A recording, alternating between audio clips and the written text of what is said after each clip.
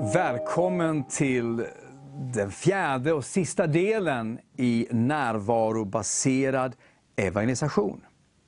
Idag ska jag undervisa om någonting fantastiskt. Någonting som varenda lärjunge till Jesus är inbjuden till. Och det är att stå i den tjänst som han stod i. Och någonting som var viktigt för Jesus, han förlät människor deras synder, och vi har det fantastiska uppdraget att förkunna evangeliet om syndernas förlåtelse. Det spelar ingen roll vad en människa har gjort, hur en människas liv ser ut. Det finns möjlighet till ett nytt liv i Jesu Kristi namn.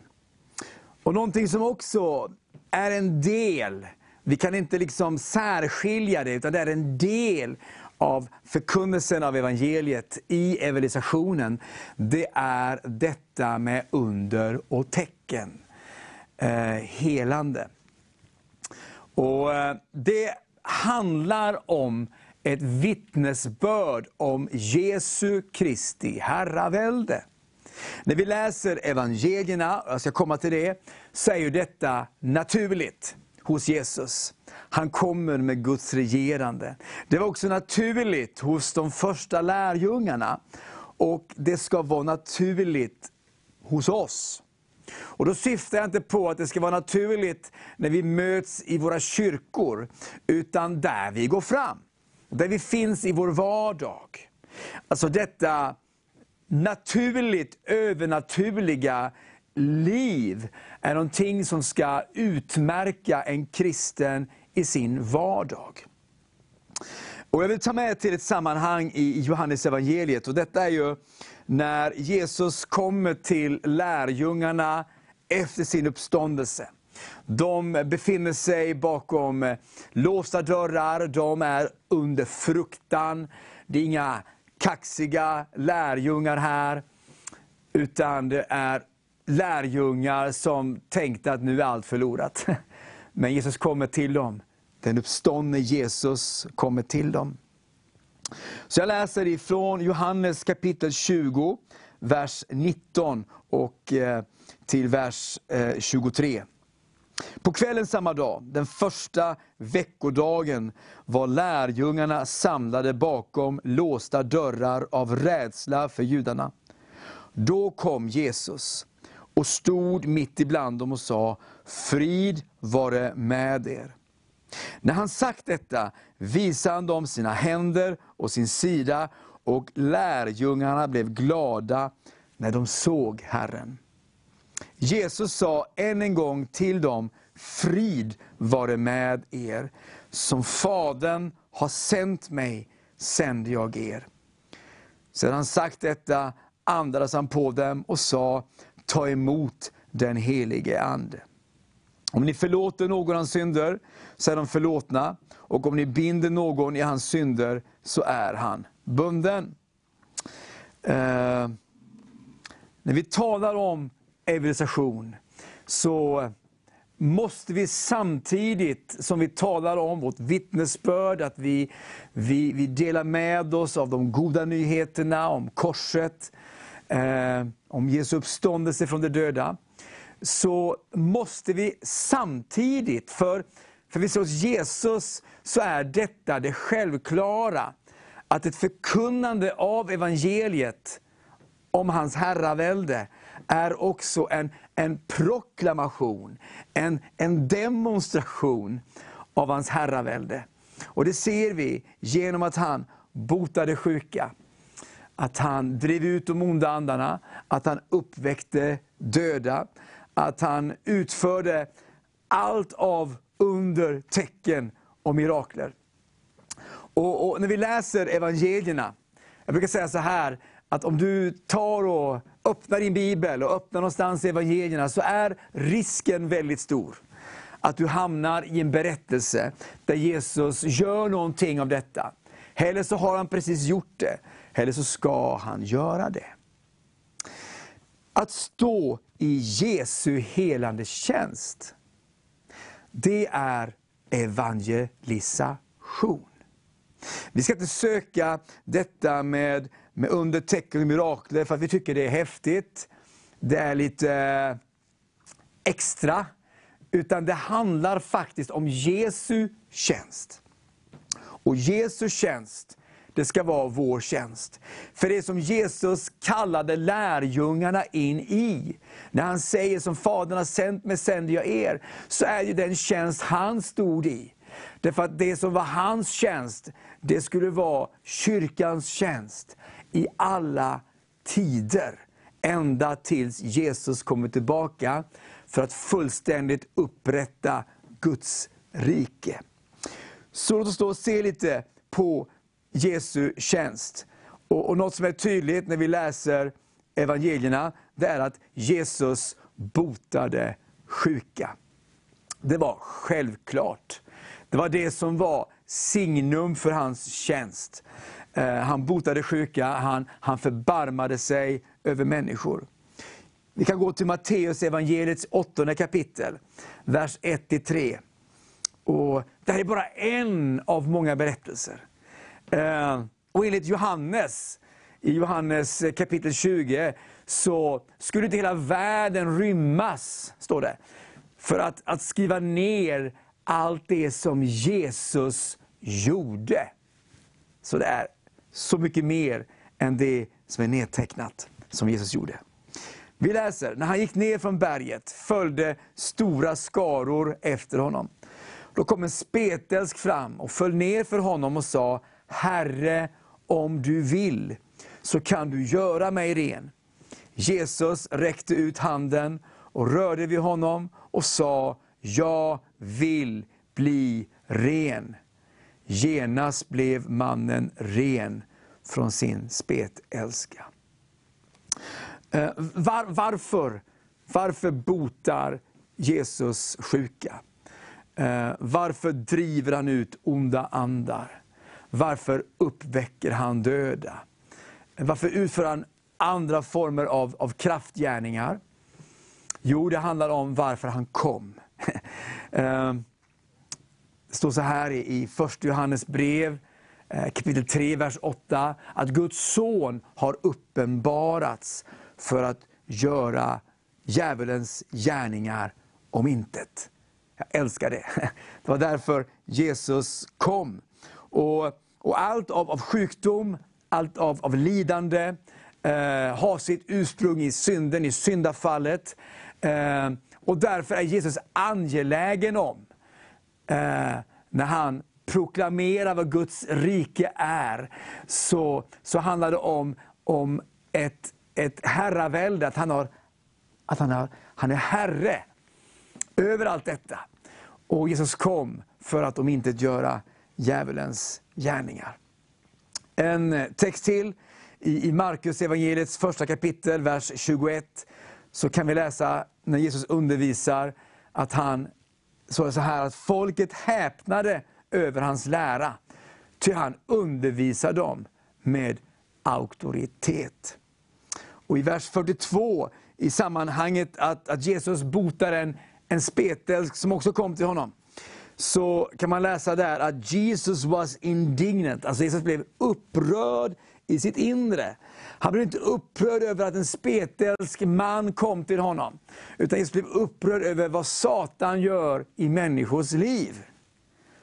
Det är väldigt viktigt. Det är därför Jesus botar sjuka. Det är därför han driver ut de onda andarna. Det är därför han uppväcker döda.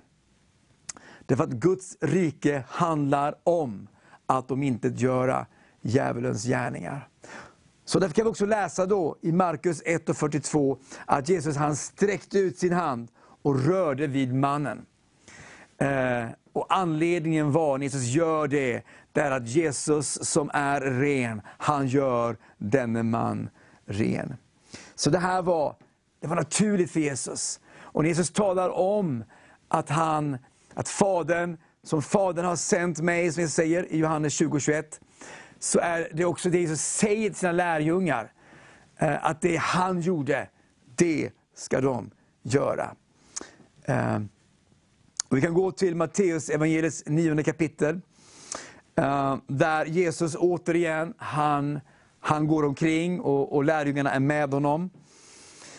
Och anledningen till att Jesu lärjungar är med Jesus, det är inte för att de ska studera honom och beundra honom.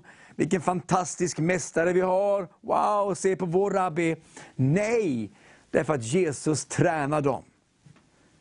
Han tränar dem i hur de själva ska fungera den dagen då han inte längre är bland dem rent fysiskt, utan den helige ande har kommit över dem och uppfyllt dem. Då ska de fungera på det sättet som Jesus fungerade på. Och man kan läsa här i Matteus 9, vers 35 och framåt till vers 38. Att när Jesus såg människorna, det står där att han gick runt i städer och byar och han förkunnade riket och han botade alla slags sjukdomar. Så står det att Jesus, han förbarmade sig över dem. Därför att de var som får utan herde, hjälplösa och härjade. Och så pekar han på alla dessa människor och så säger han till sina lärjungar som är med honom: skörden är stor, men arbetarna är få. Be därför skördens Herre att han sänder ut arbetare till sin skörd. Jesus visste att det här skulle vara en fråga när det gäller evangelisation. Det skulle vara en fråga som ständigt är omstridd. Som man ständigt måste se till att den inte nedprioriteras. Därför är det så mycket annat som vill komma in och ta över. Men det som var utmärkande för Jesus, det var utmärkande för hans lärjungar. Och min vän, du som lyssnar, det ska vara utmärkande för hans kyrka i alla tider. Det ska vara utmärkande för dig som följer Jesus. Tillbaka in i texten, Matteus 9:38. Jesus säger: be därför skördens Herre att han sänder ut arbetare till sin skörd. Så Jesu kallelse för de 12 som följer honom, det är att de ska stå i hans tjänst. Det är det som kyrka skulle handla om. Och vi ser vidare i Matteus 10, kapitel 10, vers 1. Så står det så här: Jesus kallade till sig sina 12 lärjungar och gav dem makt att driva ut orena andar och bota alla slags sjukdomar och krämpor. Det som gjorde det möjligt för Jesu lärjungar att komma med Guds rike på samma sätt som Jesus, det var ju därför att Jesus hade dels befallt dem och han hade också utrustat dem. De gick i hans kraft, de hade hans auktoritet.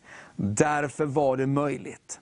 Och när vi läser i evangelierna så är de med om saker och ting. De är med om att när de förkunnar evangeliet så omvänder sig människor. Och när de lägger händerna på de sjuka, eller när de talar ut för Jesus, han befallde sjukdom att gå. Och det var alltså en del av förkunnelsen, att han botade sjuka och allt detta. Det är Jesu lärjungar med dem. Sen har vi situationer där de brister i tro. Det Jesus hade befallt dem att göra, det fixar de inte.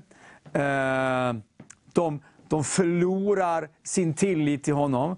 Det är annat som kommer in. Och vid ett tillfälle i Matteus evangeliets 17 kapitel så har Jesus sänt ut sina lärjungar på uppdrag. Och de misslyckas totalt. De misslyckas med att befria en pojke som är bunden av en oren ande som försöker döda pojken genom att dränka honom eller att kasta honom i elden. Och där kan vi läsa i Matteus 17 att Jesus, han blir upprörd. Han säger till sina lärjungar så här: hur länge ska jag stå ut med er? Alltså Jesus förväntade sig att det han hade befallt dem att göra, det skulle de göra. Därför att de hade det som krävdes. De hade både kraften och de hade makten. Därför att de gick i hans namn. Det här är mycket intressant. Följ med mig till Markus evangeliets 3 kapitel. vers 9-10. Och det här var ju någonting som också senare skulle utmärka lärjungarna, det som händer här. Där kan vi se lite hur en situation upprepar sig i apostlagärningarna, där människor tränger sig in på för att vara nära lärjungarna. Det står så här: Jesus sa åt sina lärjungar att hålla en båt i beredskap åt honom, så att han inte skulle bli trängd av folkmassan, ty han botade så många att alla som led av någon plåga trängde sig in på för att få röra vid honom. När vi går till Apostlagärningarnas 5:e kapitel, vers 12-16, så har vi en situation där många människor kommer till tro. Och det som händer runt Jesus, det händer nu runt hans lärjungar. Och där är det också så att man hoppas att Petrus skugga ska falla över någon. För det gjorde att den personen blev botad och befriad. Vad var det unika med Petrus skugga? Ingenting. Det handlar ju om att Petrus och de övriga, de var uppfyllda av den helige ande. Så att de hade på samma sätt som Jesus, Herrens kraft att bota. Det är därför de är med Jesus. För de ser Jesus göra, det skulle de också göra, och de fick också erfara det. Och där kan vi läsa om på flera ställen. Jesus befallde dem att gå ut, och i Matteus 10, vers 7, där Jesus säger: där ni går fram ska ni predika, himmelriket är nu här. Genom Jesu närvaro är himmelriket här. Bota sjuka, uppväck döda, gör spetälska rena och driv ut onda andar. Och så läser vi det som Markus evangeliet avslutas med, om lärjungarna. Det som beskrivs här nu, det är ju lärjungar uppfyllda av den heliga ande som fullföljer. De fortsätter det uppdrag som Jesus hade kallat dem till. Och då står det i vers 20: och de gick ut och predikade överallt, och Herren verkade tillsammans med dem och bekräftade ordet genom det tecken som åtföljde det. Det här var vad som utmärkte Jesu lärjungar. Och det här då är det sista jag ska tala om. Det är vad som ska utmärka oss i vårt vardagsliv. När vi tänker på botande av sjuka och under tecken och mirakler, så kanske du tänker dig framför dig, du ser någon crusade i något afrikanskt land, eller några häftiga förkunnare som samlar massa människor. Det har säkert sin plats, men framförallt handlar det om att det är lärjungar till Jesus som gör lärjungar. Och de ska göra det på samma sätt som Jesus gjorde, som hans lärjungar gjorde. Och därför ska det fungera i vår vardag. Det ska fungera i våra lokala församlingar. Det ska fungera i våra cellgrupper, eller vardagskyrkor, eller vad vi nu kallar det för någonting. Det ska fungera på våra arbetsplatser, på våra skolor, i våra köpcentra. Överallt där vi rör oss bland människor, så ska det här fungera. Och det här är närvarobaserad evangelisation. På samma sätt som den helige ande övertygar en människa och föder en människa på nytt, så är det också den helige andes närvaro som gör att människor blir botade. Den helige andes närvaro i oss som förmedlas genom oss, så att människor blir befriade och så vidare. Så vi ska bota sjuka som Jesus gjorde. För ett antal år sedan så satt jag i samtal med en man som leder en församlingsrörelse i Asien. Den har kanske idag 25 miljoner medlemmar. Och det ökar ju ständigt, därför att människor kommer ständigt till tro. Och jag ställer frågan så här: hur planterar ni församlingar? Hur går det till hos er? Och jag får ett svar, det här som är nedskrivet här. Vi går till en by och söker upp den som är svårast sjuk och botar honom i Jesu namn. Sedan börjar vi predika om Jesus och folk blir frälsta. Sedan finns det en församling där. Mycket intressant. Det är ju det här som ska utmärka oss. Detta mirakulösa som inte handlar om hur pass duktiga vi är, hur pass stark tro vi har, utan det handlar om den heliga Andes närvaro. Och du som tar del av detta, du kanske aldrig har sett detta i ditt liv, med att människor blir friska när du betjänar dem. Men det är någonting som hör till lärjungaskapet. Inte för att du ska prestera någonting, utan för att den heliga Ande ska verka i dig och genom dig. Vi har ju en berättelse i Markus evangeliet där det är en kvinna i Markus 5 som kommer till Jesus. Och hon är sjuk, har lidit av blödningar i 12 år. Men hon vet, bara jag rör vid hans kläder blir jag frisk. Det är det hon uttrycker i Markus kapitel 5, vers 28. Det som händer när kvinnan rör vid Jesu kläder, det är att hon omedelbart blir botad från sin sjukdom. Och Jesus, han känner att kraft går ut från honom. Vad sa Jesus till sina lärjungar? Jo, han säger så här i Matteus kapitel 10, vers 8. Och det gäller ju också oss. Det gäller dig, den församling där du finns. Det ni fått som gåva, ge det som gåva. Alltså är det den helige Andes närvaro i oss som gör det. Jag har varit med om en hel del mirakler och helande under. Jag har delat en del av dem vid andra tillfällen här på Vision Sverige. Och ett av de starkaste, det är ju när en ateist blir botad i bägge sina fötter. Hon lider av kronisk smärta. Och jag är ju dum och naiv. Så hon ställer frågan så här. Funkar det trots att jag är ateist, alltså att bli helad? Och jag säger, ja det gör det. Och hon tar fram sina bägge fötter, lägger upp dem på ett bord. Och hon har kompisar runt omkring som tar upp sina mobiltelefoner och ska filma det hela. De tänkte att det här är någonting roligt att lägga ut. Hur en dum pastor gör bort sig offentligt. För jag upplevde mig ledd av den heliga Ande till denna kvinna. För att den heliga Ande skulle bota henne. Och det jag hade att ge henne, det var Jesu namn.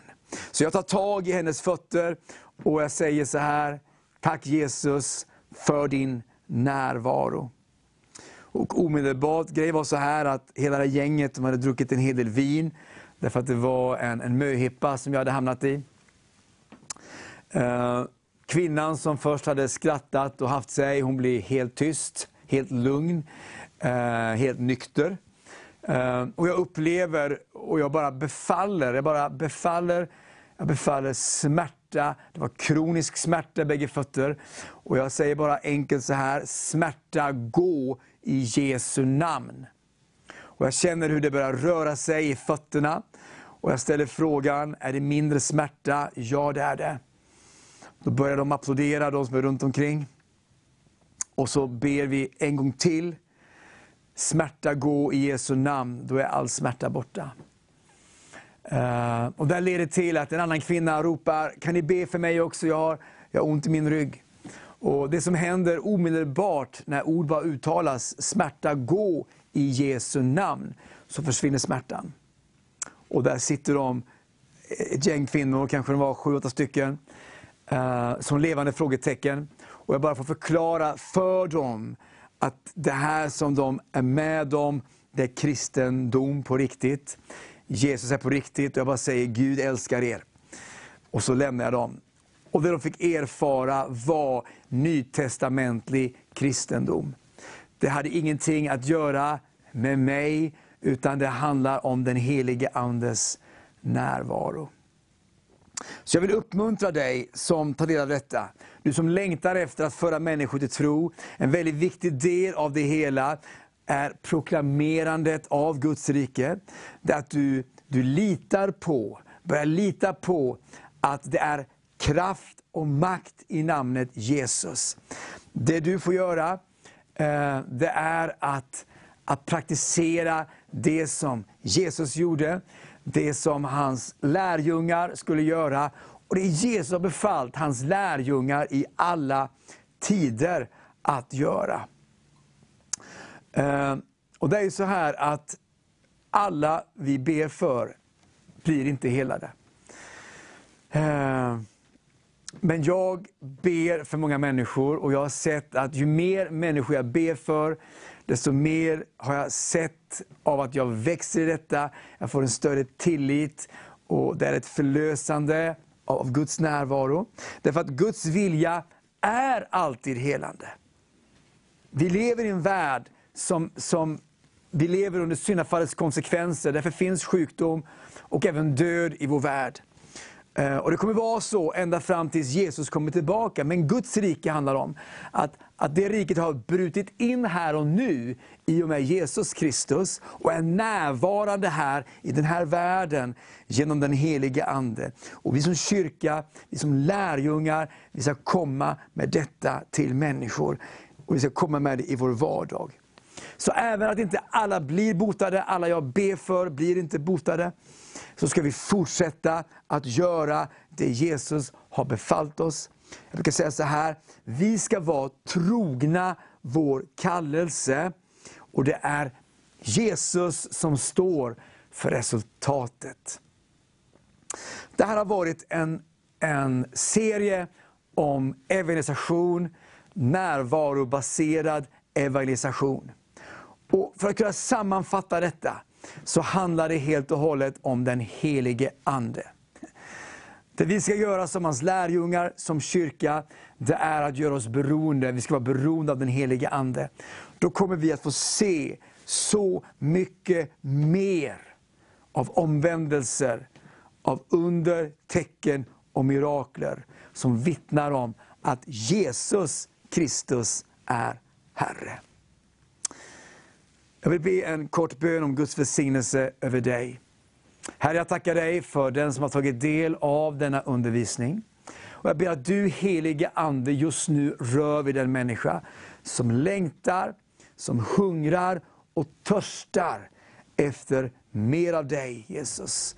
Mer av dig i sitt liv, mer av dig i sin vardag, mer av dig i sina relationer. Som vill se människor komma till tro, som vill se ditt namn bli ärat, upphöjt. Jag ber om det i Jesu namn.